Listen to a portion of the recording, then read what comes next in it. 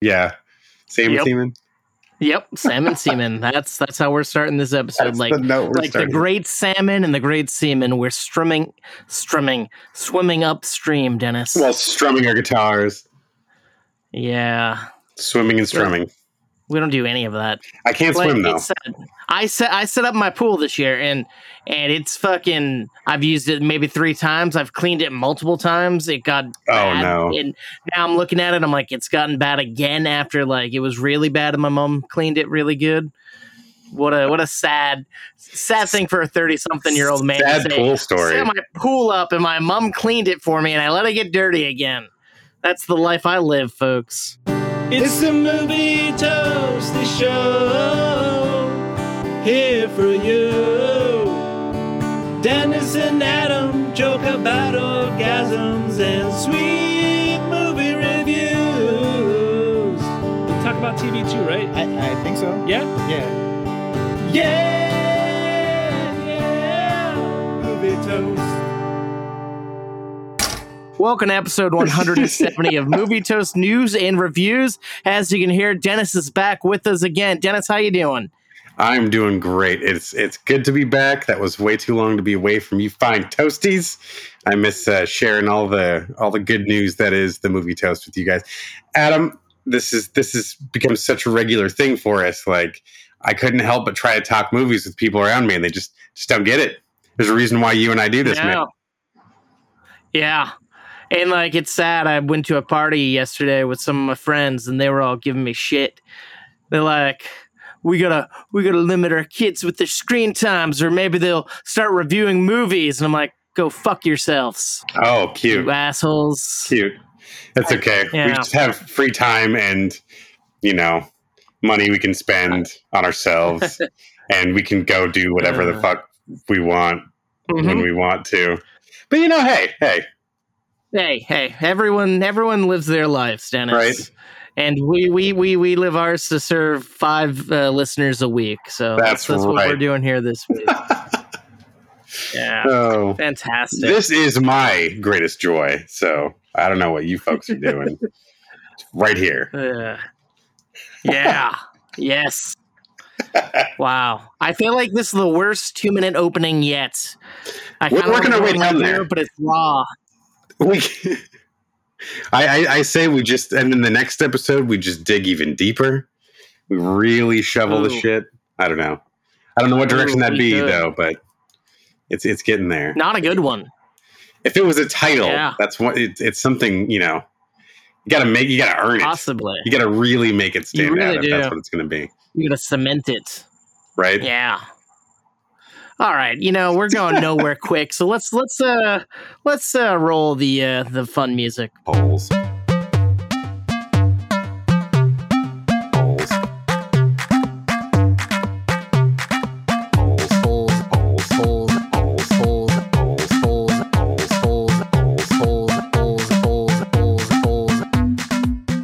That's right, folks. This is the second favorite part of the show for me, with the exception of trivia. I guess it's the first one. Polls, folks. You can head over to X, formerly known as Twitter, and get in on the action.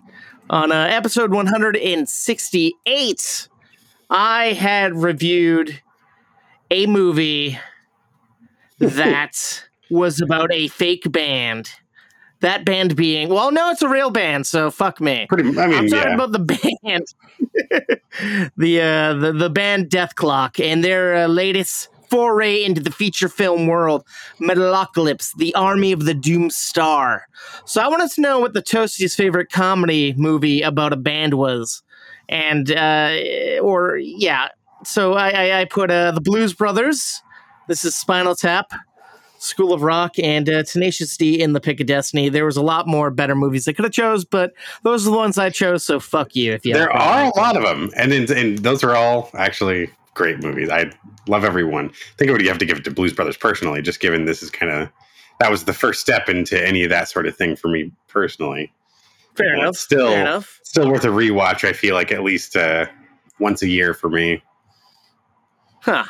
I never really could get into the Blues Brothers or the Blues Brothers 2000. I gotta go back. I mean, if you got John Goodman and I'm not watching it, something's wrong with me. That's true. It's like the second one is so far away from the first one. I'm almost surprised that's not what you gravitated more towards, purely for that reason. That and the goodness of the Goodman, but I think the masterful storytelling that's going on in this like uber ridiculous world, and it's like they use it sparingly. That's why it's not like slapstick throughout, but like when those moments happen, I don't know. One of the things that stands out to me, it's funny. Fair enough. Hey, I mean, they're an iconic duo. That they are. But I'm not going to lie, Dennis. The Toasties were on my side this week. 0% for the Blues Brothers, 0% for This Is Spinal Tap, 33% for School of Rock, and I'm very shocked. 67 for Tenacious D and the Pick of Destiny. Wow. Like I put that on there, expecting 0 for that. And come on! I don't know. No way. I don't know, man. It was going to get. What's funny? The one that really surprised me, I think, would be Spinal Tap getting nothing. I thought they'd get some love. They're like the original OG mockumentary. Like, I'm kind of shocked. I don't know. I will say it made me go back and watch Tenacious D and the Pick of Destiny. Nice. And I'm slowly not shameful of saying that these days. Like, it's growing on me. Shouldn't be, more and more each time. Still not as good as their HBO TV show, but that's for another day. It's a very refined palette. Also on... It really is. It's no Tenacious D and Post-Apocalypto. It's a different beast. Anyway, sorry, I could talk for days about that. I reviewed the film Gran Turismo on episode 168, so I wanted to know what the Toasty's favorite race car driving video game franchise was out of Gran Turismo, Need for Speed, Forza, and Mario Kart, because one of those things is not like the other, Dennis. Oh man. Yeah. Well, all are enjoyable though in their own merit. That's the sure. I'm gonna tell you, 0% tie for Need for Speed and Forza. Surprisingly, I was shocked. I thought Need for Speed would be up top. Really? 25% for my pick of Mario Kart. Yeah. 75 for Gran Turismo. I feel like I've never really heard people talking about Gran Turismo games. But I don't know, maybe because the movie's out, it's hot on everyone's minds. I don't know. Probably. No, what's funny is though, it's that series that's kind of been around for so long that even if you're not playing the more current iteration, you've probably spent hours playing an earlier version on the PlayStation at some point. And then it's been like, that was the foray for a lot of people into getting into the more technical side of motorsports and the various levels and degrees to which it goes to, because the way it's set up, it's very entry level, but it can become as advanced as you want it to be, and I think that's kind of one of the fun things about that series. Forza is, a close clone to it though, so it's like it's really not that far off. I enjoy them both. Yeah. So nice. I don't know if I've played any of them. I feel like if I played a Gran Turismo, it would have been like the earlier ones on the PlayStation. I don't know. But anywho, I also reviewed the vampire movie, The Last Voyage of the Demeter. So I wanted to know what the Toasty's favorite vampire film was out of The Monster Squad, Blade, Twilight, and Jennifer's Body. A weird array of vampire movies, but I felt like they were varying of degree. Yeah. I kind of like the garbagey trashiness of Jennifer's Body, to be honest, out of all of those. But I've only seen it the one time we saw it in the theater, and I got to go back and rewatch. Yeah. It's been a while. It's still a fun, garbagey thing. Like, it's like indulging on that. Yes, exactly. And it lives in that world, and I'm like, I think that's honestly what makes it rewatchable, is you're just like, holy shit, they made this thing. But it's still 100%. fun. Yeah. And sexy and sleek. But whatevs. All right. Surprisingly, to my chagrin, 0% for Twilight. And Wow. I don't know, maybe the day of Twilight's over. I'm happy I didn't review all the Twilight films when I rewatched them earlier this year. Oh, dear God, yeah. So kudos for that. A 2020 tie for the Monster Squad and Jennifer's Body, with a 60% for good old Blade. Oh, there you I'm go. not mad at that. Yeah. My it. guess would have been Blade, to be honest, but I was tempted to put Blade Trinity to see if anybody would give it votes, but I just stuck with the Blade in general. it's bad. That's the only one I've seen. It is. It really is. I mean, I love it. It's a fine movie, but nowhere near as good as the others. You don't have a blood heist at a blood bank. You don't have a blood orgy. Man. But you do have a Count Chocula fucking reference, so that's cool. And yeah, I don't know. It is what it is, I guess. Count Chocula. I would check them out if I were you. Yeah. No, it's definitely not off the list, just so much as like... But it's been about 20, 25 years, so you haven't seen it. I doubt you'll get around to it. No spoilies. Oh, come on. No, are you kidding me? That seems to be my habit, though, is just then going back and watch 10 years later. I'm going to finally watch all of this other stuff from like the mid 2000s to early 2010s that I never watched. Get into that. Yeah, like just have this whole phase. Oh, late 2000s, man. Yeah, I mean, hey, there's always 2040 when we're at episode 337 because we moved at a snail's pace. All right, I think this might be our last one here, and boy, oh boy, did it get a lot of votes. I reviewed the film Babylon 5: The Road Home on the episode 168. Turned out for the Babylon. And I guess on episode 169 because it was a Babylon-themed episode. So I wanted to know which sci-fi TV series the Toasties were fans of the most out of Farscape, Andromeda, Stargate, and Babylon 5. Oof. 4 shows I've never watched. Right? I'm like... But I assume they all had cult followings. That's not true. I did actually watch Stargate, but a little bit. Didn't follow it religiously, but I'll admit to that one. Fuck, man. I don't know. That's a good... You got a good spread of stuff. But as you said, you didn't watch it. I didn't want to put like Star Trek on it. Yeah, that's an obvious one. Like, I don't want anything getting overshadowed. Yeah, no. Fuck. What's the one? Battlestar Galactica. Like, I think that's even too popular. Yeah, that one's very high up there, I assume, for some folks. But 0% for Andromeda. Okay. 4% for Stargate. 15% for Babylon 5. 81% for Farscape. Farscape. I don't know what the fuck I was trying to say in the first place. Yeah. A show that I didn't know anybody really watched, but people love it. I just remember it was an ad on commercial breaks in Sci-Fi Channel back in the day. But right. That's it. That's all it ever was to me. Hey, interesting. Okay. We're missing out here. Yeah. We're missing out. Hey, man, I was watching the Tremors TV series, so I don't think I was missing out. Nah. Oh, shoot. That's classy. Yeah. Man.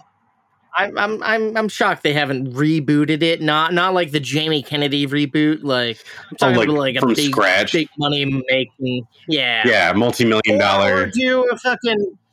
Or bring back fucking Kevin Bacon and do like a big fucking requel style thing. Oh, yeah. Because he hasn't been in any of the movies since, so that would be interesting. But if they took it, if they just started from scratch back at the beginning, I say it should still be set like in the late 80s. So you eliminate all of that technology and you maintain this like isolation that they're supposed to have and perfection. That's the whole scary concept of it, right? Like it'd be lame if they still had their cell phones and all that shit or whatever. I don't know. True. Kurt would totally have a radio, but it's a matter of and then like who would you cast? There's a good that would be an interesting fan feedback thing there. Who would you cast as the main characters in a Tremors revival? Let us know you're listening. Get at us on Twitter, X, @movie_toast, and tell us who you want to see star in a big screen reboot of Tremors. Dennis, I will tell you on the next episode if anybody actually cares or listens to this show. I hope so. It'd be nice. Yeah. I'm not gonna lie. It'd be kind of nice.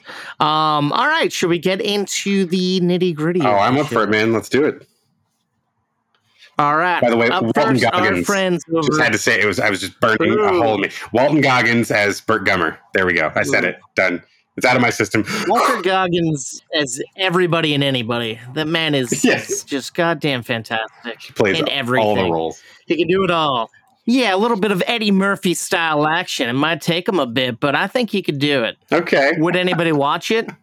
Probably. If he has the Reba McEntire wig on, then I'm down.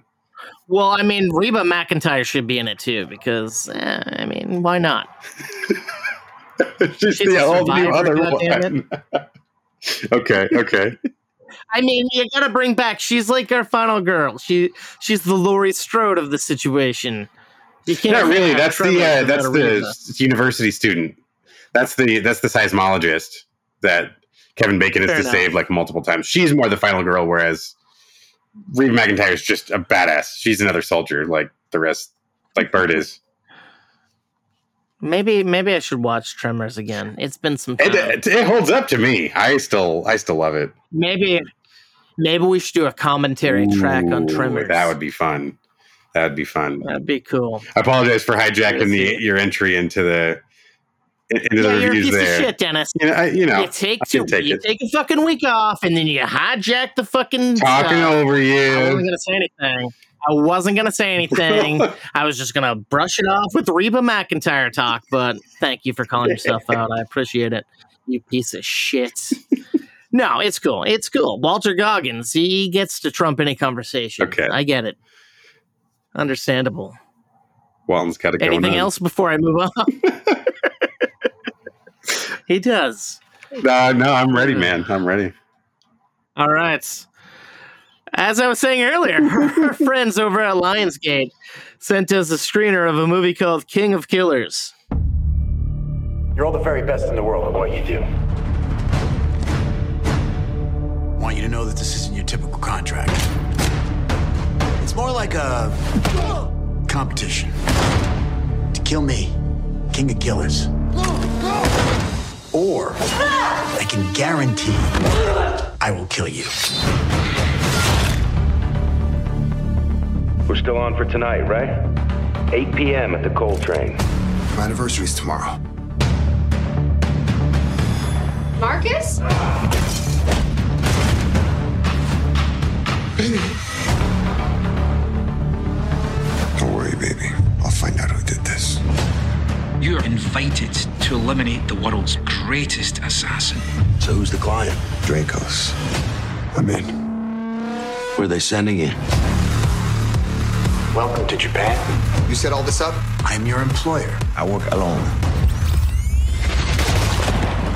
Nobody leaves until the game is finished.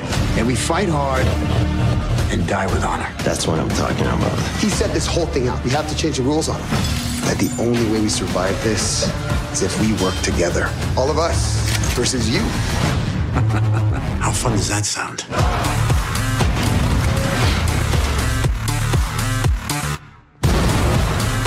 Dracos! Told you I was competitive.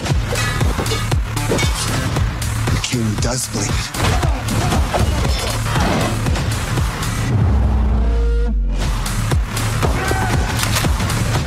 You sure you want a piece of that?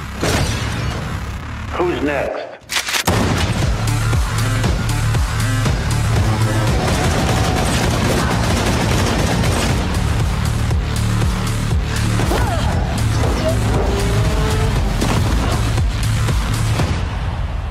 This movie is about an assassin who gives up the work after his wife is murdered because he has a young daughter and he wants to raise her. But the issue is his young daughter gets sick. He still doesn't know who killed his wife, and he needs money. And he gets an offer, Dennis, an offer he can't refuse. He gets a contract, an exclusive contract, to kill one of the most elusive hitmen ever known to mankind. So elusive, nobody's ever seen his face and survived to talk about it. So if he does it, he'll get paid millions of dollars.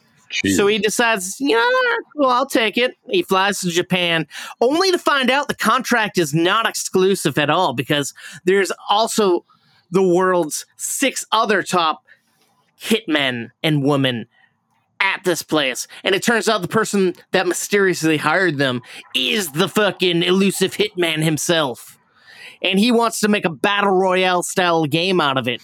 He wants one player, well, I guess not really battle royale, but he wants one person at a time in order 1 through 7 to go try to kill him.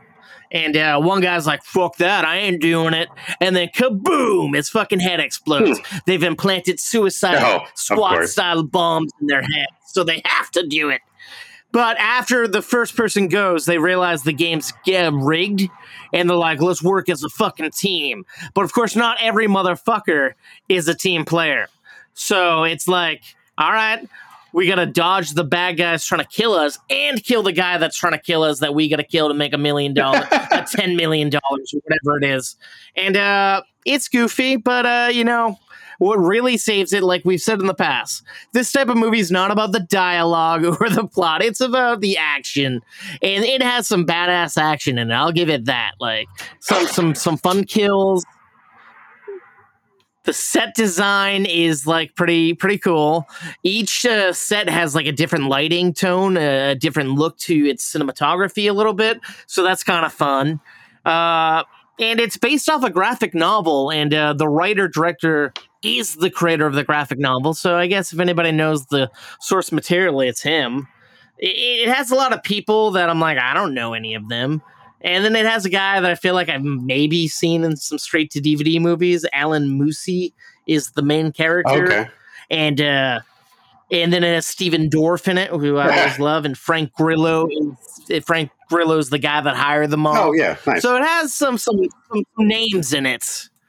But it's a little schlocky. But like I said, it's a fun time. Like, you kind of can guess where it's going, but it keeps you on the edge of your seat. It's bloody, it's brutal, it's intense. It's the King of Killers. Available on VOD and in select theaters on September 1st, aka tomorrow. Check it out if you like action movies, if you like adventure, brutal killings and whatnot. This movie's for you. I'm going to give it 2.5 slices of toast. All right. Decent watch. Yeah, I didn't regret it. It wasn't hard. It was a quick in and out. It wasn't too long either, which is always a nice plus. I want to say it was like, it's under 2 hours. Okay. So that's kind of nice. Yeah. Solid watch. And I think you got something about murders as well. Oh yeah, I got something dark and gritty. Val and I have still been in our like true crime sort of kick for a little while, and found another entry to cast down this way. Over on Netflix, there's a little documentary called The Lady of Silence, The Mataviejitas Murders.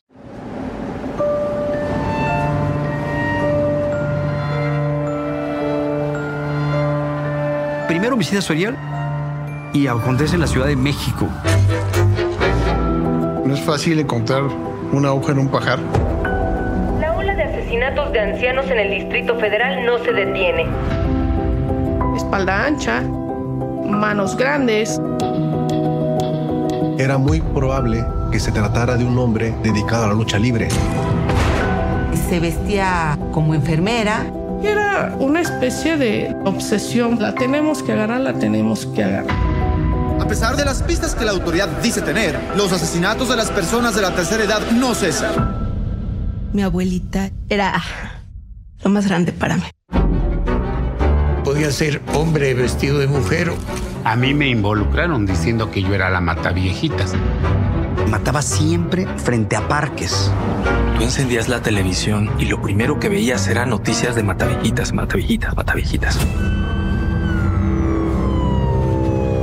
Era una psicosis espantosa. No platiques con nadie. No le abras a nadie. En casi 8 años, 48 ancianas murieron. Hay un asesinato y hablan más de cómo mataron a decir quién era esa persona. ¿Y las víctimas qué? se siguieron cometiendo homicidios de ancianas. Te digo que había imitadores. Y decíamos, pues ¿cuántos son? ¿Quién es entonces quien está cometiendo estos delitos? This is a creepy little story of just like the last murder victim I feel like you would expect to be a common target. Little old ladies. Elderly women who have just been turning it dead in their homes, often with several of their like personal possessions taken, and it's been springing up in several different cities for years. And like, I mean, it's the point to where their estimates were up to like between 30 and 45 elderly women they suspected were killed in this manner. And it's like, how many people, like, they're starting to think, well, shit, is this like a trend? At one point, they're looking at a couple of different men that they were convinced were the ones doing this. And like, the police were having a really fucking hard time with this because the difficult part was the MO was often changing. There might be a couple of similarities. This method of strangulation seems somewhat similar, but it's always different objects and items, and it's always different. There's these other outlying elements that don't quite make sense, and until there's quite a turn, then all of a sudden they realize, oh, we've been looking in the wrong direction entirely. We think it's one woman, and we think this woman is a wrestler. She seems to be this professional wrestler, and it goes down like that's intriguing. It takes a couple other turns. Like it was a gnarly story. I found it fascinating. My issue, or really the issue we both kind of had when watching it, was like we kind of kept repeating some of the same information like over and over and over again, and we were kind of like, you got to wait a few minutes to finally get a new piece of information to nibble on every few scenes, and like that kind of got repetitive. I'm like, okay, especially when he's like, you've all right, we've listed out all of the previous suspects, we've even found other like people who've committed other horrible crimes, but nothing like really that moves it forward to quite often enough, if that makes sense. It is just kind of like, okay, I see you trying to build the intrigue and you're making it feel very dramatic, and then you have these horrible recountings of the stories of like some of the survivors of their attacks, of the various people that they've been talking to. But it kind of takes a while to get there, to be honest. I think it drugged just a little bit. But it doesn't mean it's not worth watching if you're into this sort of subject matter. I will say I still enjoyed it. Not my favorite of this genre, I will say. At an hour and 51 minutes, it does take some time to get to the end. But I'm going to give The Lady of Silence 2.5 slices. Again, it's over on Netflix. It's another solid chapter in their continuing series of true crime documentaries. Intense story, though. It might be, depending on your own outlook, it might be intense for other viewers. So not one I would recommend across the board for everybody, but still an interesting story to check out. Fair enough. I mean, that's kind of cool. A woman wrestler doing it, not who I would picture at all doing it. That's intense. Yeah. She's got, and even once they find her, a few more layers unfold that are like, oh, okay, wow.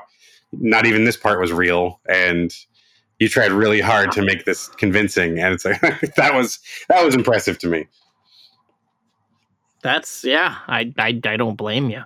So you say that's over on Netflix currently, right? Nice, not bad. All right, yeah, man. What about you? Moving on, I got a movie that I put off seeing because I was like, oh, this is probably going to be one of those preachy religious movies and like boring as shit and stupid.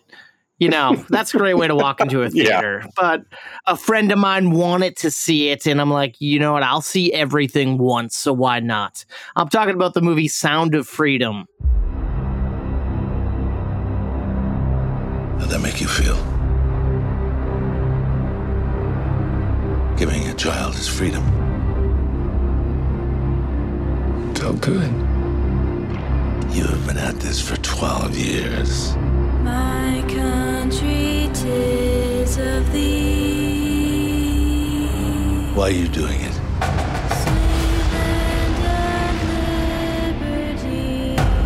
Because God's children are not for sale. It is the fastest growing international crime network that the world has ever seen. We're Homeland Security. You know we can't go off rescuing Honduran kids in Colombia. This job tears you to pieces. And this is my one chance to put those pieces back together. And yet somehow you have failed to bring me one real-world lead. It's over, Tim. Close up and come back home. So you quit your job and you go and rescue those kids.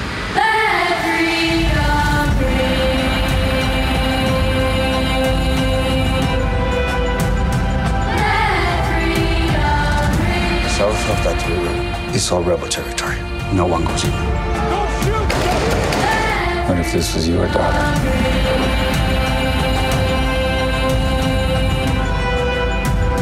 So, she's gone.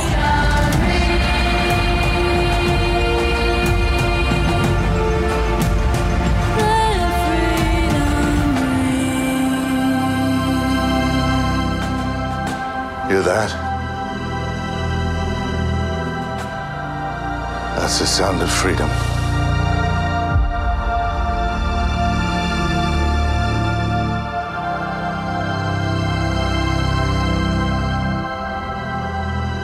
Sound of Freedom is one of those films that can legitimately change this world.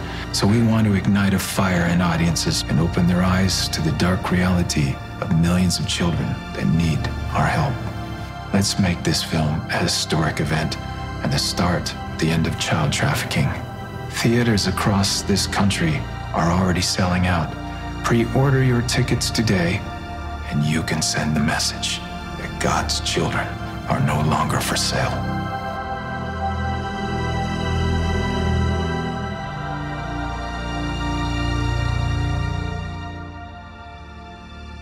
So this movie is about like a dude who like bust fucking pedophiles, and one day like his partner is like, I fucking quit, dude. Yeah. And he's like, why? He's like, well, how many people have you captured? He's like, and he had a big amount of captures, but he's like, how many kids have you saved? And he's like, well, that's not our job. And he's like, fuck, that is kind of fucked up. And one day he ends up saving a kid, one boy. And then he finds out that boy had a sister who was also kidnapped and put into sex trafficking. And he makes it his mission to go and find this girl. And he does it under the guise of the agency he works for. And then it turns out he's spending way too much money. So they're like, you're cut off, you're done. And this guy quits his job and decides to do it out of the kindness of his heart because he wants to find the girl. And he works with like an he teams up with this guy who used to work with the cartel and who went to jail. And this guy when he got out of jail, he had sex with a woman of the night.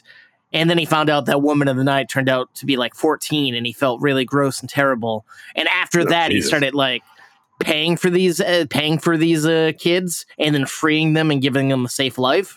So our main character teams up with him and another guy, and like they start like this like sex island scheme to catch people and hopes, and they're like they put a lot of money into it, and they're like, hey, if you can bring at least 60 people here, I can make you rich. By 60 people, I mean like kids. In hopes that one of them is the girl, because they know that this one woman had the brother, so like she has to have the sister. But I don't want to ruin if she's there or not, but this guy also puts himself in danger and like infiltrates a militia and like just really goes balls out. Now, I know this is quote unquote based on a true story. I don't know how deep it is, how real it is or whatnot, but I don't know. It's really interesting. I was shocked. And like the beginning starts off it really with a gut punch. Like they show like this woman coming and like been like, oh, your daughter wants to model. Cool. Oh yeah, your son, he could be a model too, and just come on down to our like agency tomorrow and drop him off. And then the dad drops off the kids, and she's like, no adults are allowed in. And then the dad's like, all right, I'll come pick them up later. And boom, kidnapped. And it's like, all right, that seems pretty easy. Wow, that's scary. Right. And it's intense shit. And like then they show you what looks like real footage of kids being abducted, abducted. Oh God! And honestly, the theater was packed. And it was like one of the last showings, and like I was like, "Oh, this is weird." And it was like nobody like made any noise in the theater. It was kind of nice. It was quiet, but there was moments of like jokes and brevity sprinkled in, and nobody was laughing but me. So I felt like a weirdo. And like my friend's like, "There was no jokes in that." I'm like, "There were definitely jokes, dude. People were just ashamed to laugh because they were like shocked by some brutal by the shit. stuff you've been seeing." I mean, overall, I mean, it was a really good movie. Nice. It stars the dude that played Jesus in The Passion of the Christ, that Jim Caviezel guy. I'm going to give it 3.5 slices of toast. I was shocked by it. Oh, nice. It was a good watch. Nice. Oh, badass. Yeah. Yeah, for one that's, I know it got like an unfortunate distribution deal, and there's all these fucking ridiculous conspiracy theories about it. I'm like, no, that's just what happens when you don't spend a lot of money in distribution. It doesn't move around much. It's like, it's still a good movie. It sits on shelves for a while. The power didn't cut out, or it didn't switch into another language, or whatever bullshit. It's just a good movie. Awesome. Yeah. There you go. Yeah, exactly. Yeah. There you go. Yeah. It was good. And I want to hear about some other good stuff. Yeah. I got something good or bad, depending on how you're looking at it. Actually, that's kind of the point of this next entry. This is called Poisoned: The Truth of Dirty Food. We have by far the safest food supply in the entire world. The safest food supply in the world. Let's remember one thing. We have the safest food supply in the world right here in the U.S. It's laughable. We don't have the safest food system in the world.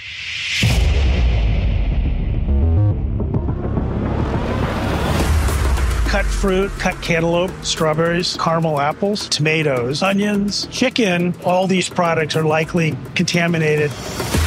It is a very scary situation where you have a perfectly healthy 17-year-old female, and 48 hours later, she's dying. It was an absolute nightmare. It was definitely from E. coli. If I buy chicken at the grocery store, should I assume it's safe for me? Your primary assumption should be that it contains pathogens such as Salmonella and Campylobacter. There are 15 federal agencies that in one form or another are tasked with food safety regulation. Food companies hate regulation. They don't think of it as food. It becomes a commodity. Profit is more important than ethics. Consumers would really be shocked at some of the stories that we could tell them. Right now, the government is not doing enough to protect consumers. Regulators have the ability to set the tone that encourages industry to do the right thing. The burden shouldn't be with consumers. It's not acceptable. If the public makes their voices heard, legislator will act. I ate a salad, and now I have long-term health effects from it.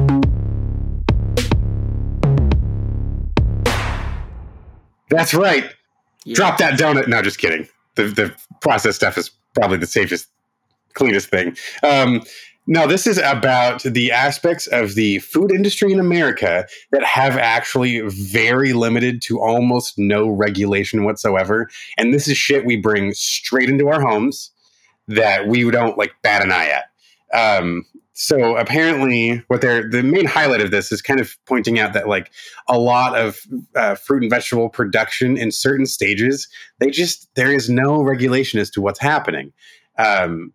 The bagged salads you get that's all pre-sorted, pre-washed, they're like, apparently the definition of their washing process is wildly up for interpretation. There isn't like this mandatory list if you must do XYZ. It's kind of up to whatever they want to do. They talked about it goes back to, I remember when I was a kid hearing about like the mad cow disease and the E. coli outbreaks and stuff that was coming out in beef and chicken, and we had issues with the eggs for a minute. Like, and it covers a lot of those bases, and that's the interesting point. Is we as concerned as we are with the service of food in restaurants and such, and like the quality of things being processed, there's very little in regards to like how clean this food needs to be. They were finding like fields of like butter lettuce that had one tiny shit field creek separating them from like a field of cattle. And this is lettuce that's barely getting watered and then getting harvested and sent to your grocery store. And there's a lot of this overconfidence, like, oh, I can just eat it as is. And I'm like, it is still literally covered in shit. There's certain things, some of the medical doctors and the scientists they're talking to, where it's like, oh, I just don't even buy cantaloupe in the store. It's an impossible fruit to wash unless you grow it yourself. It's like it's a permeable membrane on the surface. There's certain things that will penetrate the surface that you cannot clean and will make you sick. And they start talking about the actual death toll of some of these things. And there's people that die every year from some very like things you would never expect. They interview one family where this girl was in a coma for the longest time from a salad she got from Panera Bread that featured a recalled lettuce at the time, romaine, which romaine apparently is one of the big ones. But it's interesting. The thing though is like right out the gate, you can tell this is coming from this very specific slant, this one view, and we never try to like broaden out from it whatsoever. Even the few like I don't like getting into politically motivated conversation too often because I like to have my own opinion. And this one, it just very much the entire time feels like it's coming from one side. Although I tend to agree with virtually everything that's being said, it feels different when you know you're being told this. It's like it's all coming from down this one channel and nowhere else. You get a couple of other, like, I think there's one other Republican senator that's like on the side of this regulation as well. But for the most part, you're hearing a lot of the same voices over and over again for good reason. But it just kind of feels like I'm being spoon fed this one person's blog post, like it's still fascinating though. It gave me some things to consider and like definitely to be more diligent when purchasing certain things, or like don't be fooled by the labeling on some stuff. Like just because it says organic this or whatever, it doesn't always mean it's necessarily any better or worse. There a lot of that stuff is almost the same thing with very little difference, but there's some food for thought to consider within there. But not the most thrilling. This one didn't hook me too hard, although it went by pretty quick. It's right around 90 minutes.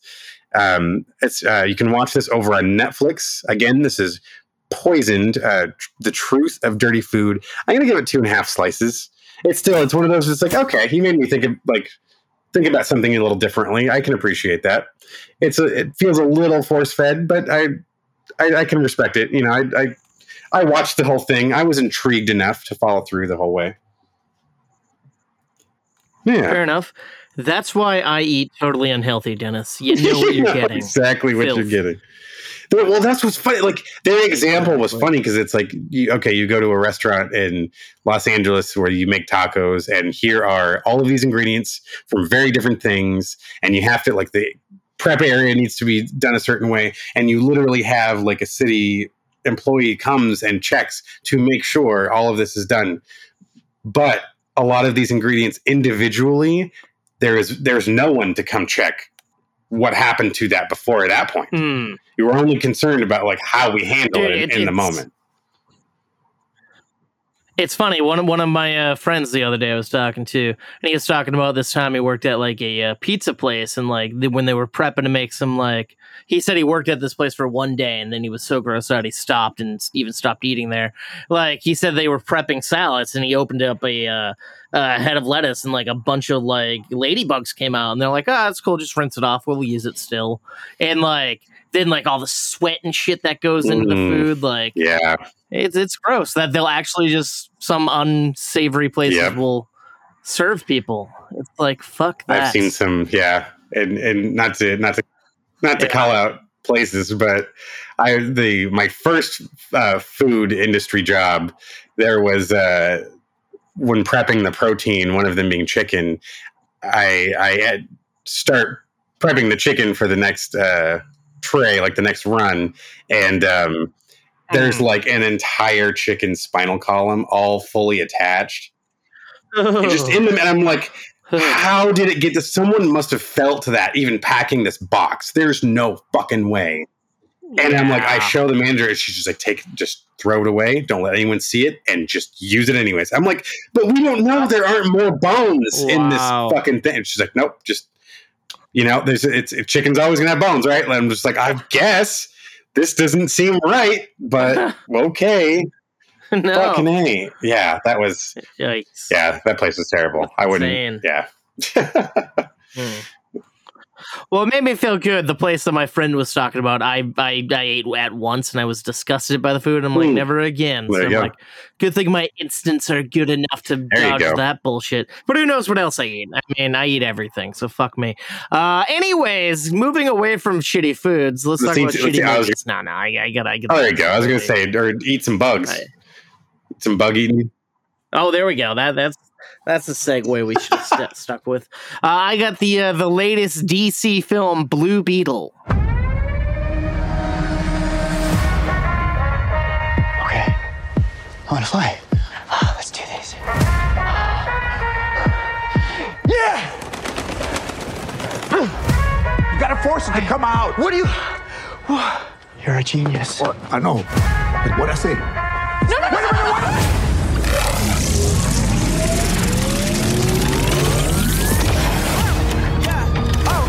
Did you know what was going to happen to my brother when you stuck him with this world-destroying thing? It's called the Scarab. I had no idea it would activate. It has to choose you. So how do we get it to unchoose me? Host acquired. Who said that? Systems tracking 3, okay, 2. It's gonna be okay. Uptown, baby. I was down, but they see I'm up now, baby. Host overreacting. Overreacting? You kidnapped me! When I hit you with that, you know. Threat approaching. Engaging host protection. She get like a judo. And when we get in mode, I'ma dog it like I'm Cujo. Threat eliminated. Sorry about that!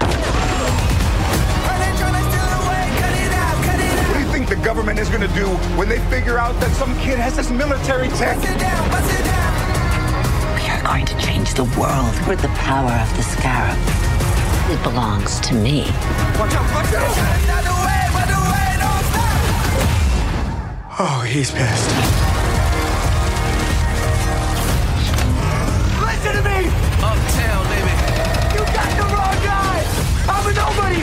I swear! I was down, but they see I'm up now, baby. The world is a place to protect. I have an arsenal at my disposal. Anything, please! Watch and learn, Jaime. Whatever you can imagine, I can create. Yeah, that's more like it.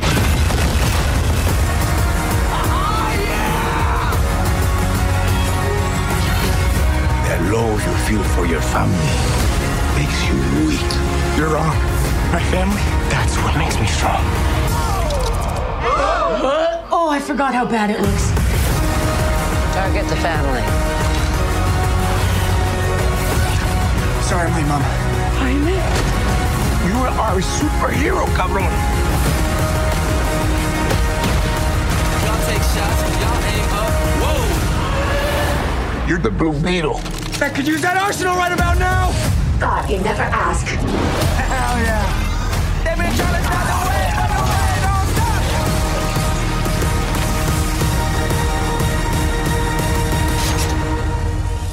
Bust it down.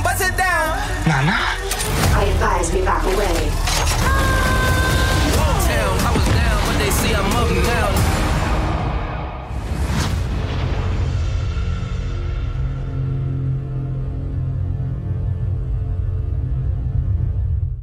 That's right, folks. The movie that was made for HBO Max that then beat the odds and became a big screen movie.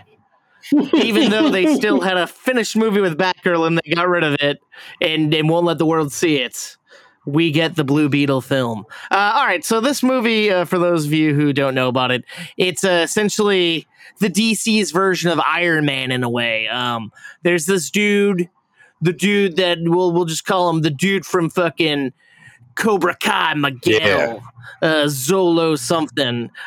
He just graduated from college with a fine degree, and he comes home to like the unsavory part of the city, the slummy area that needs to be gentrified out of this gigantic metropolis city. And it turns out his family, they're about to lose their house.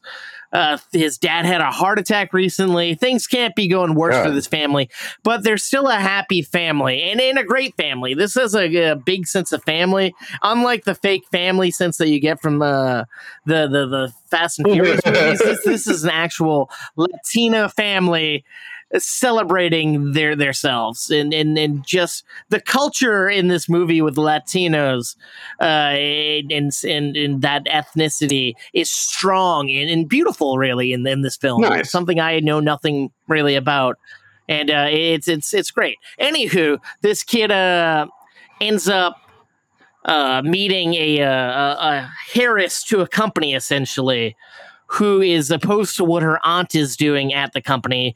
After her dad went missing, her evil aunt took over this company and started manufacturing weapons. When her dad said that the company was no longer going to be making weapons, she's trying to make these biochemical suits to like be a one-man killing crew to sell off to the military. And she's like, no, we can't do this.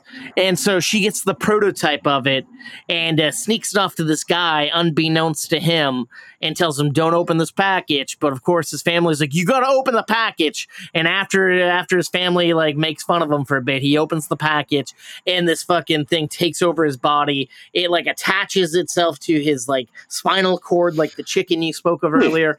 And like this biometric suit takes over and he launches into the atmosphere. He goes into space and essentially this thing mind melds with him and kind of it gets him in some trouble because essentially he doesn't want it. And the people that it was stolen from are looking for it and now hunting him down and putting his family in danger. And he essentially has to figure out how to get this thing off of him and help stop the evil aunt from selling off the product to the military because it's going to do a lot of harm to the world. That's a very weird, very, very long way to explain it. But it's interesting. It's like the Iron Man of the DC universe. But it's more like this anime that I really like called Guyver. Okay. But I don't want to get into that now because it's been a while. But it's really good. This movie really surprised me. When I saw the trailer, I thought it was going to be a big old stinker. And it just looked cheesy and stupid to me. But boy, oh boy, did I really have a good time watching it. And it's vibrant in color. The music is vibrant. The atmosphere is lived in, and it has great performances. I want to say the standout star of this movie to me, surprisingly, is George Lopez. He plays the kid's uncle, and he's fantastic. He steals almost all the scenes he's in, and it's like there's jokes, there's action, but this movie is really, really chock full of like beautiful heart and soul, and it's just really one of a kind for a superhero movie. I think I'm gonna give Blue Beetle, I'm gonna give it 3.5 slices of toast. I know people are shitting on it, but it's a really good film, I think, and it's worth checking out, especially if you want to like enjoy some culture and flair that you don't really get very often in big mainstream movies. I think we're short of in a lot of stuff, but it's good to see that coming up more lately. Yeah. Well, my next. Speaking of big bad things, there you go. Yeah, it's like mine's. It's a bit of that, and I would say like a solid piece of American history at this point. This is I reviewed the biopic that was just released on Netflix. Big George Foreman. Listen to me, George. You got a punch like I've never seen. But in every battle, the greatest foe that we will combat isn't here. You live one way your whole life. Heavenly Father, thank you for this food. George should change his name from Four Man to Poor Man. To hurt. Down goes Frazier! What's my name now, fool? Foreman is the new heavyweight champion of the world. Where's all that rage coming from? I don't have any rage. and it becomes all you know. Let's thank God for the food, y'all. How about the food, mama? George Foreman ain't no new champ. He is the new chump. We gonna get it on because we don't get along. Foreman goes down! Who said that? Nobody said nothing, George. George. Whoa. Your heart stopped. We thought he was dead. I was. I'm done. I'm not going to box anymore. Do you know what you're walking away from, son? I want to spread the word of God and what I saw. How's being a preacher going for you? It's hard. Harder than getting punched in the face. Sometimes it feels about the same. Hey, fella, come on and enjoy yourself. Power company said we never paid the bill. Really? There's only two things I know how to do. That's box and preach. And preaching won't pay the bills. You made me something once, Doc. You can do it again. It is my destiny to win the heavyweight championship belt again. Last time they saw me, I looked like Superman. So now you look like the Michelin Man. This ain't no beauty contest. Michael Moore. He's 26 and unstoppable. How can you beat that man? Foreman is considered an old man in this young man's game. It's now or it's never.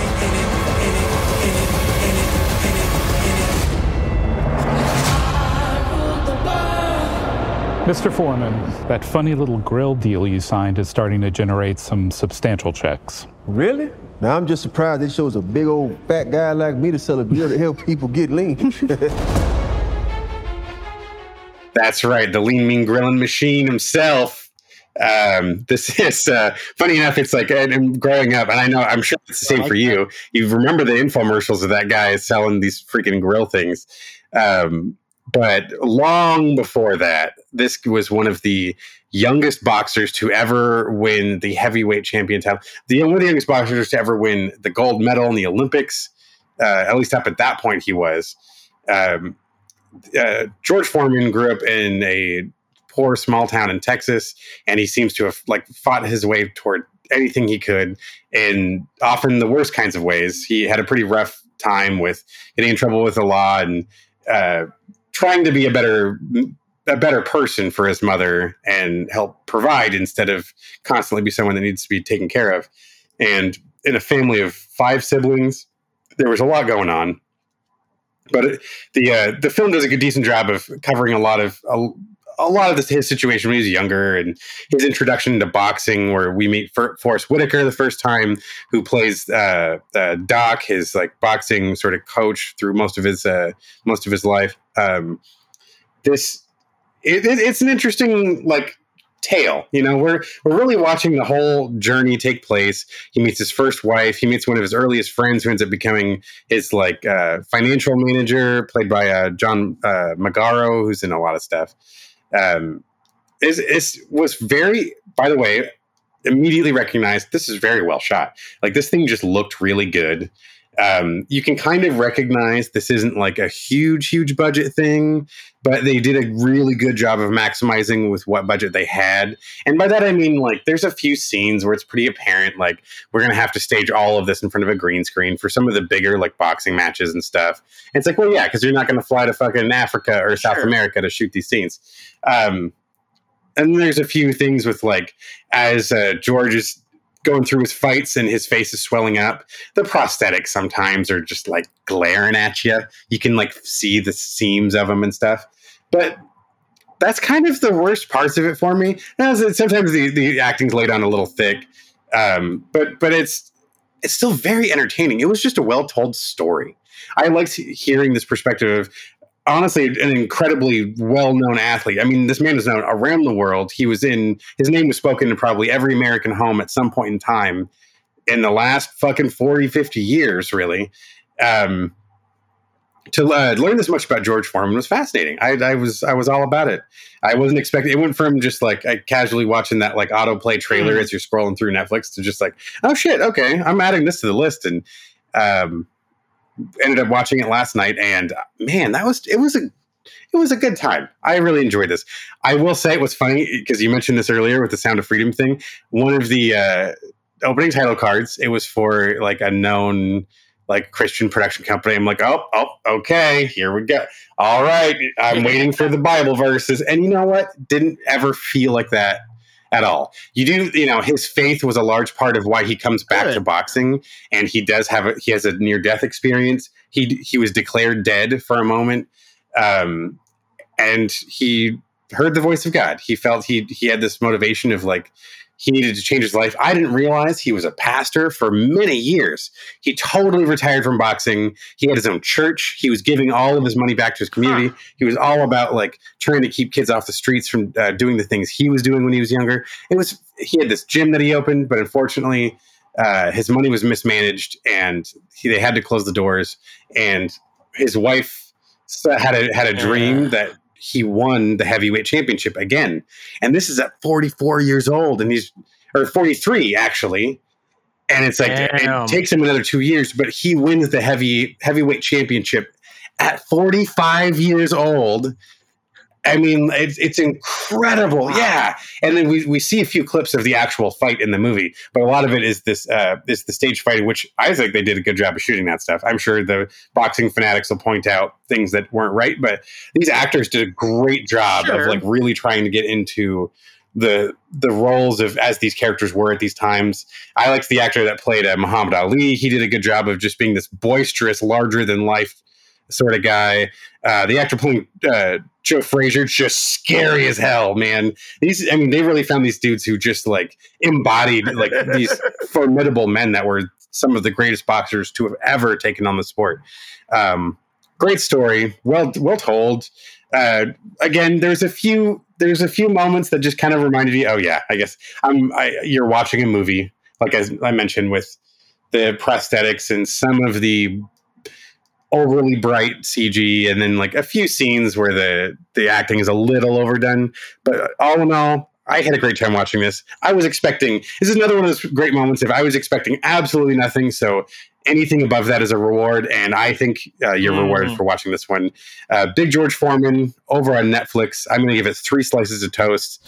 Which, even if you're not I'm not even a boxing fan, but having heard the name, I was curious to learn more about this guy. And if that's all you're in for, then I think you will be very pleasantly surprised. If you're into boxing, don't worry. There's a ton of that stuff. If you're up for a faith movie that has a sports edge, this is also that too. A lot of people can enjoy this one, so please check it out. This is a great one for the family too. You cover a lot of ground, cover a lot of things about just being a human, I think, that should be addressed here, and they did a great job of touching all of those subjects, in my opinion. So, strong watch. Not bad at all. All right, up next, I once again have a movie that Lionsgate sent over, a movie called Retribution.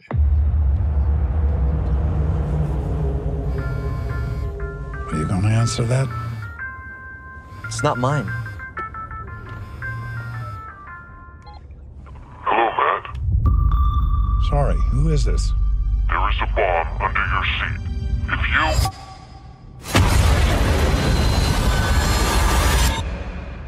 Do I have your attention? Did I do something to you? You sound so guilty. What do you want? Drive to this location. Honey, something's happened. There's a man who has put a bomb in the car. Under our seats, there are pressure triggers. We can't get out. The car will explode. We're here. Listen very carefully, or I kill you. Open the glove box. Shoot him. Why are you doing this? What have I ever done to you? Dad! His life or yours? Matt, I'm your best friend.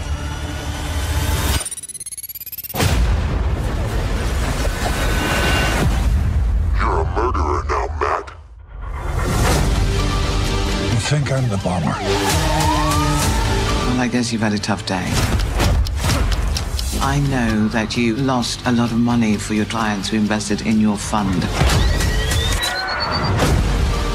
A lot of people are worried about you. You got everybody's attention, Matt. He is still out there. If you can find him, I will. I'm in control here. No, you're not. You hurt my daughter, son of a bitch. I will kill you. What's it gonna be? Drive.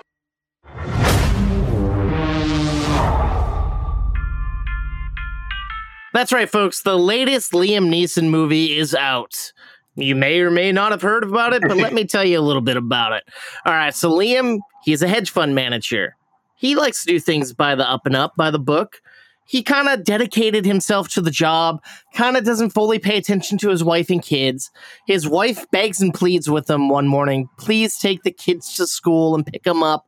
I got a friend I'm visiting. And it's like, okay, cool. He says, I'll do it. He takes his two kids who are kind of feuding with one another, teenagers. And while they're driving to school, he gets a phone call on a phone that's not his. He finds this burner phone, answers it. A modulated voice tells him, hey, if you stop driving this car, if anybody gets out of this car, I will blow up your car. And he's like, if you think I'm bluffing, don't, because there is a bomb under your seat.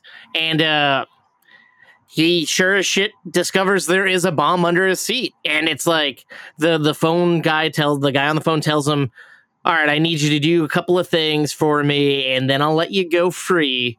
And it's like, okay, everything's going all right. But we start the movie off seeing a news story just playing on their TV in the background in the beginning. Another car had exploded earlier in the morning. And we're finding out this has kind of been happening to a lot of people. But we find out everyone it's happening to is associated with him and his hedge fund. And so the caller has him go do a few things, but along the way, he's setting him up as the person doing all these bombings. And he has to figure out a way to get his kids to safety and not die. And essentially, it boils down to some crazy stuff happening along the way, as any Liam Neeson movie would. And I mean, this movie is interesting. It takes place in a car, primarily all in the car. And they find ways to make it fun and enjoyable. And I will say, he's given a Liam Neeson-style performance, which is always fun. His son's giving a performance, that's okay. His daughter, she's hitting her marks most of the time, but sometimes she feels like she's overacting. His business partner that we meet briefly, played by Matthew Modine, given a pretty good performance. Everyone else is given a top-notch little job.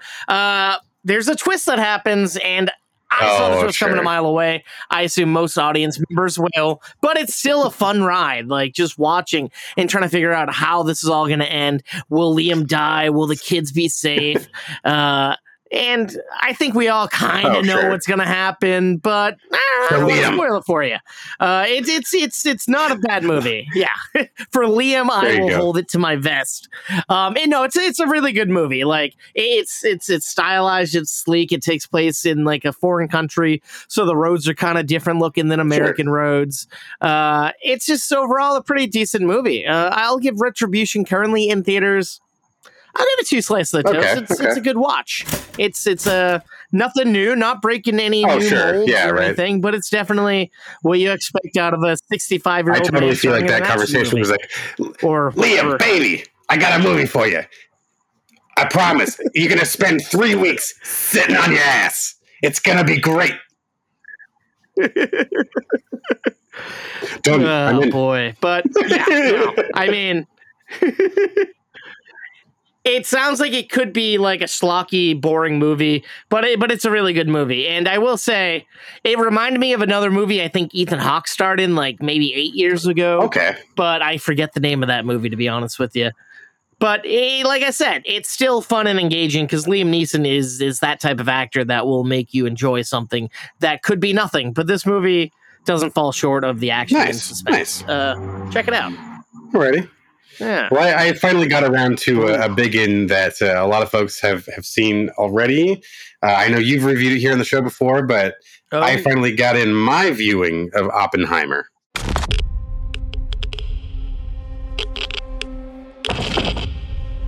This is a national emergency. Detonators charged.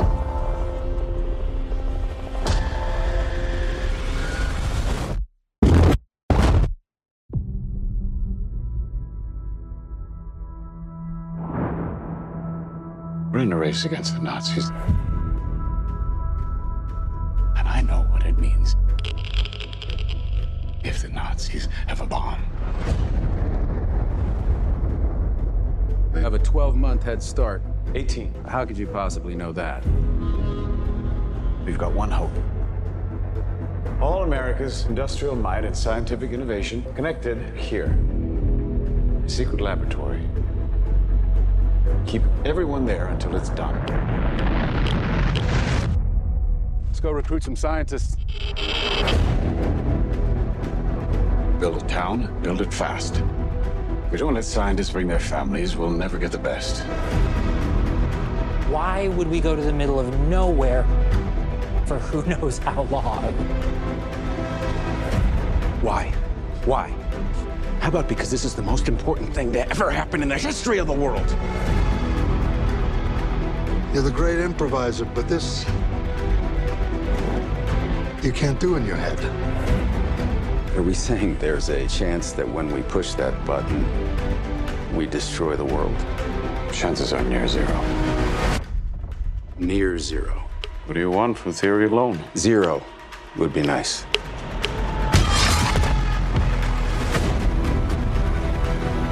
This is a matter of life and death. But I can perform this miracle. World War II would be over. Our boys would come home. That's happening, isn't it? The world will remember this day. Our work here will ensure a peace mankind has never seen.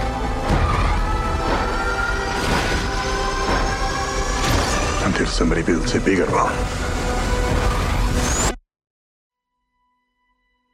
You are the man who gave them the power to destroy themselves. And the world is not prepared.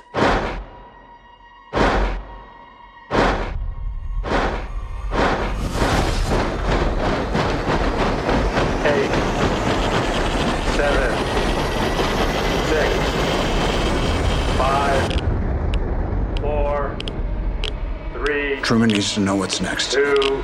What's next? 1.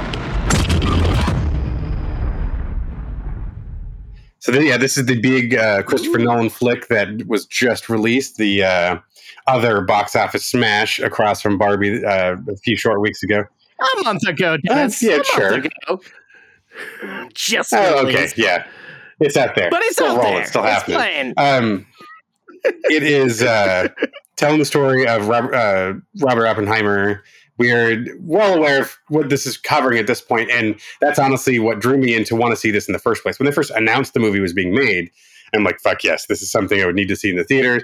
Unfortunately, it's still selling out, man. I wanted to see it in the 70 millimeter screening with a couple of our neighbors, and we weren't able to get anything in a reasonable amount of time for this recording to then see it in that format, which I got to be honest, I think I'm still going to go. I'll go back and see it if there's still a 70 millimeter screening at some point. Oh, wow. But this, one of the things you expect from a Nolan movie, it looks beautiful. I think it did the whole way through. The intensity I feel that is demanded of his cast is met all around. But I will say, I'll have to agree with a couple of the people I watched the movie with. There's almost too many characters. There's a little too much. I want to kind of focus on what's happening here, and I get we need that range and depth of what makes up the man that is Oppenheimer. But some of it just, I feel kind of distracted a little bit. I get his relationship with his wife was not on the best of terms, as well as with his mistress. It's I don't know. I just feel there's times where we probably spend a little too much time, or why did we need that 30-second bit when we could have just, I'm sure there's way more that was cut that we're not getting, but it's well, thank God, because this fucker's still 3 hours long. But having said that, it was amazing to go on this journey, and I really loved that feeling of even the sort of larger than life elements, when he was being interrogated or he was being questioned, and not by a judge, and this isn't a jury. I loved all of that sort of backhanded sort of fucking well, then what the fuck am I doing here?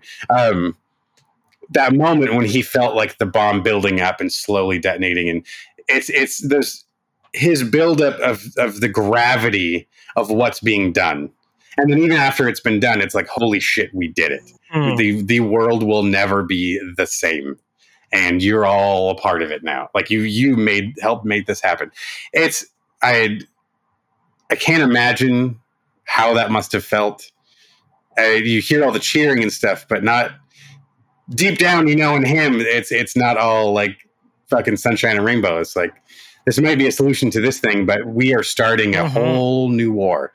And I respect that this movie really tried to highlight that, like, this wasn't such a high point. It wasn't such a good thing as a end thing. We hoped, and it turns out it wasn't the case at all.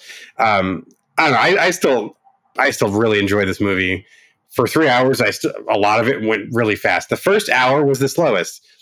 The two after that, to me, just sail the fuck by, because it's that building momentum. And then once you've even had that key moment, it's the results. It's everything that comes afterward. And it's that realization of just what you've done to what you've done to two cities on planet Earth. Like that, I'm sure you would never feel at peace with for the rest of your fucking life.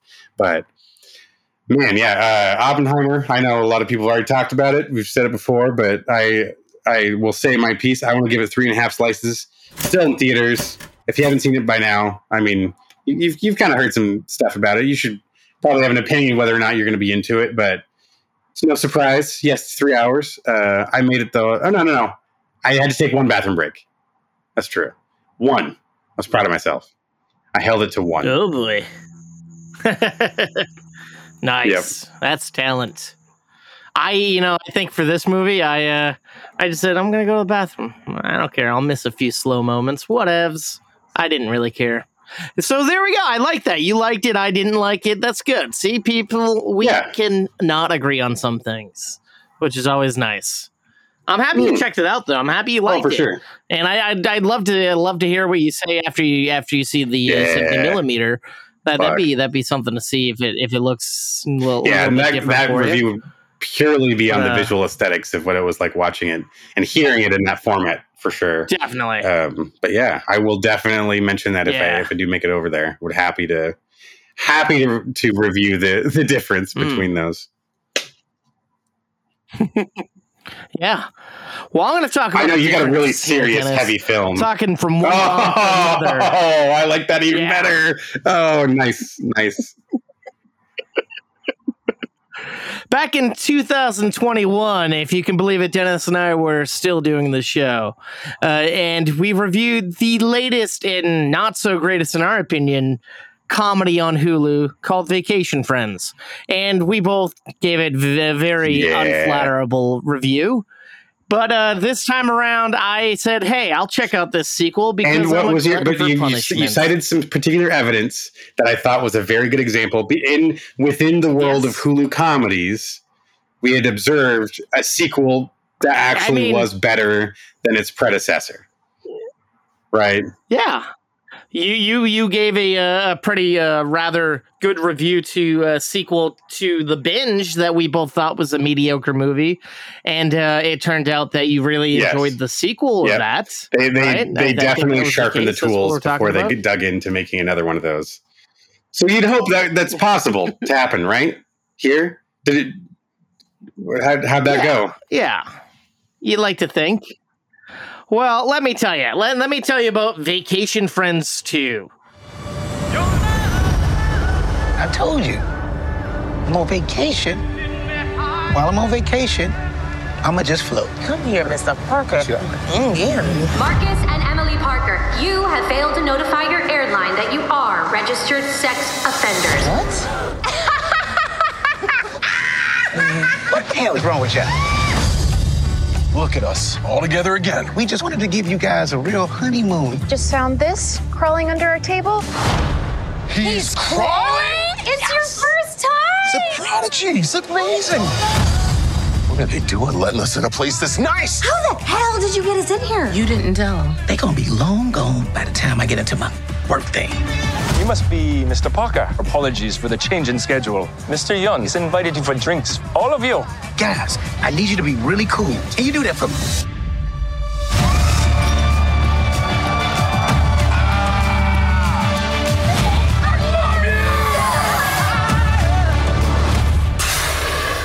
Look who you're talking to. When have we ever not been cool? Dad! Literally just released from San Quentin. I got you the best wedding present. Why does this Coke not taste cokey? Because it's your mom. I just look at your mom. It's really kind of beautiful if you think about it. No! This is not how I picture things going at all. It's cool, Marcus. It's cool. We floating, right? We floating. They're shooting at us! Let me down! Get your hands off my wife! Ever since he showed up, he turned this relaxing family vacation into total chaos. Who does that? We have been through hell. Why don't we just go back? I knew it. Chicken. There's only one thing left to do, sir.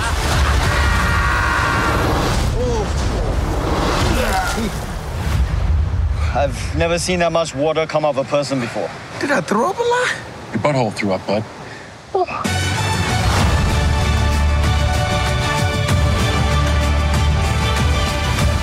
So this time, our crew's back. We got Lil Rel, we got Yvonne, his wife, and they're going on a vacation. But this time, they purposely invite their new friends, Ron and Kayla, John Cena and Meredith Hager, and Murillo, the guy who worked at the hotel that they stood at. They invite him along too.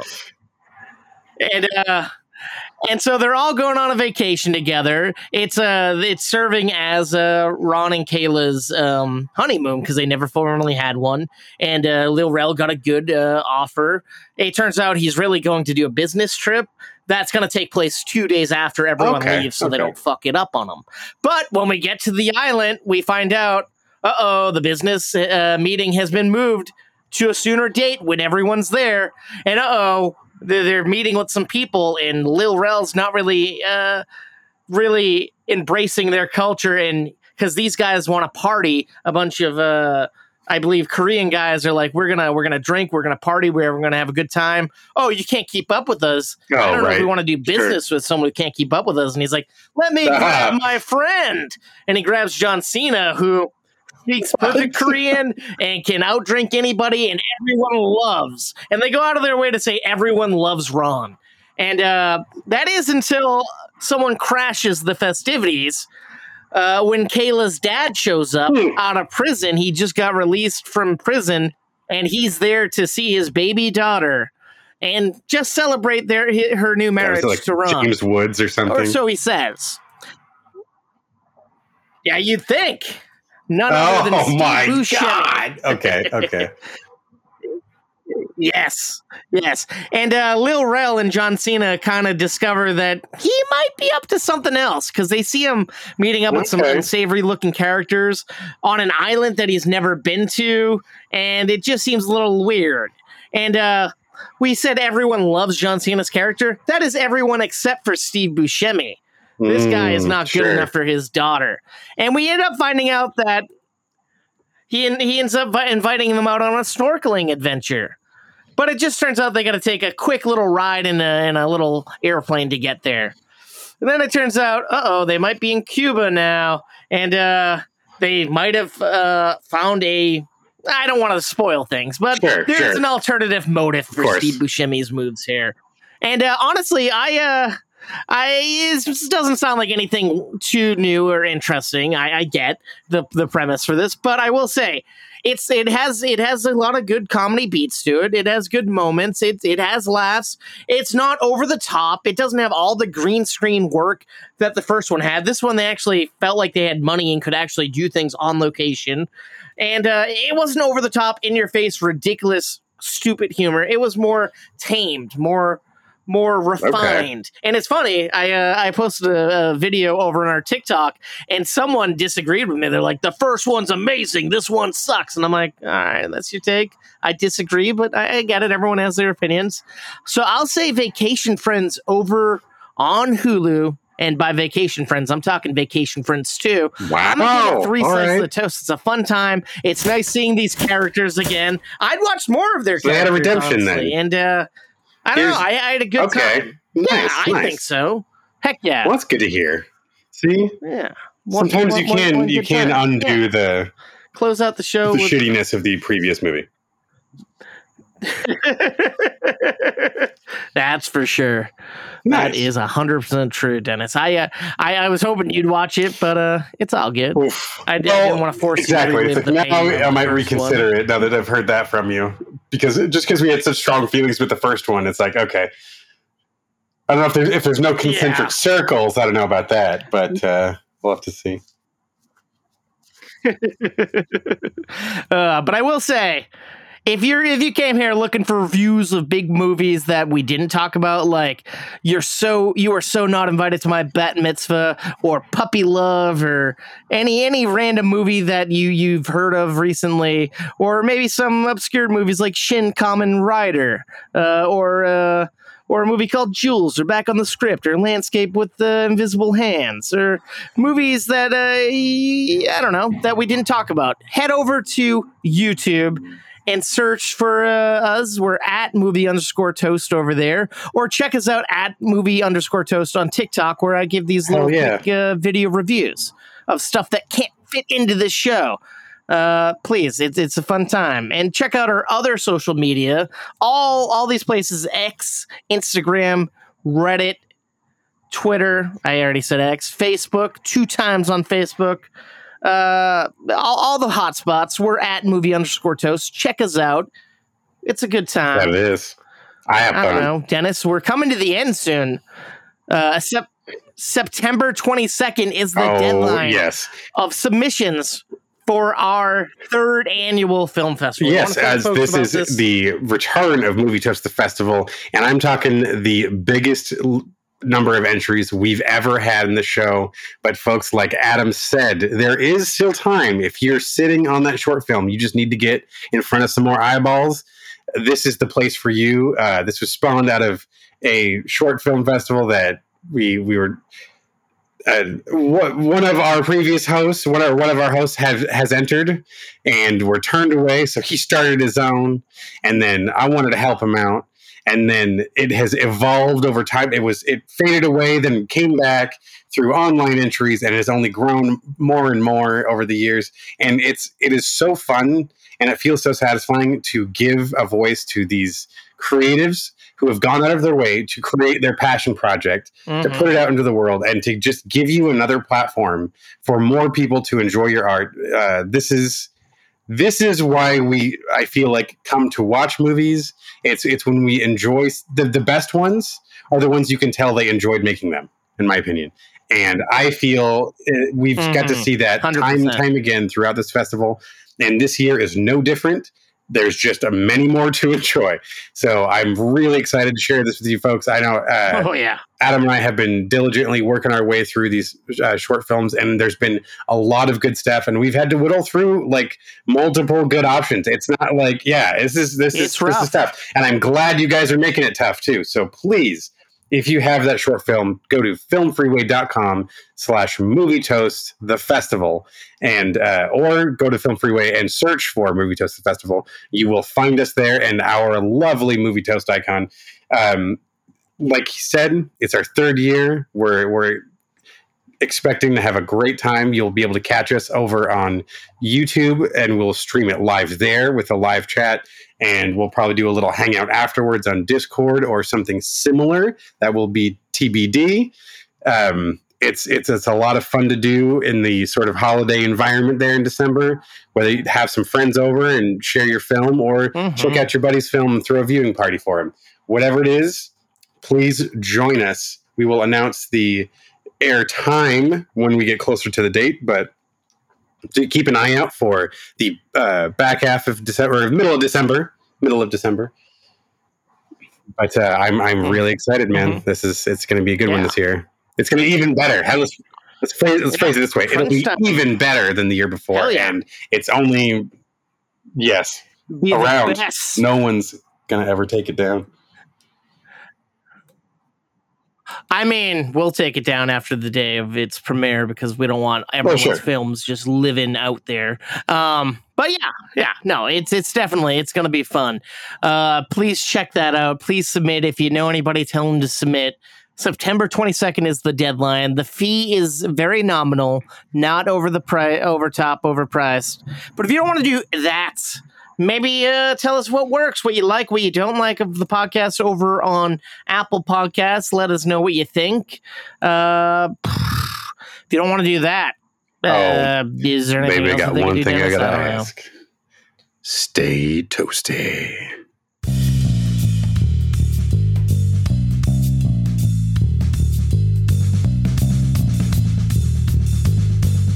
1 second. Oh, boy. Hold on. I got to see the alert. Okay. Reconnected. Oh, okay. Poisoned. All right. Oh, yeah. I'll roll into it again. Well, yeah. I got... Oh, so yeah, it's all good. Walter Goggins would be really good for this role, I think, Dennis. Sorry. Oh, God. Okay. Now I'm forgetting... Oh, yeah. Good review. No. It was good review about something bad.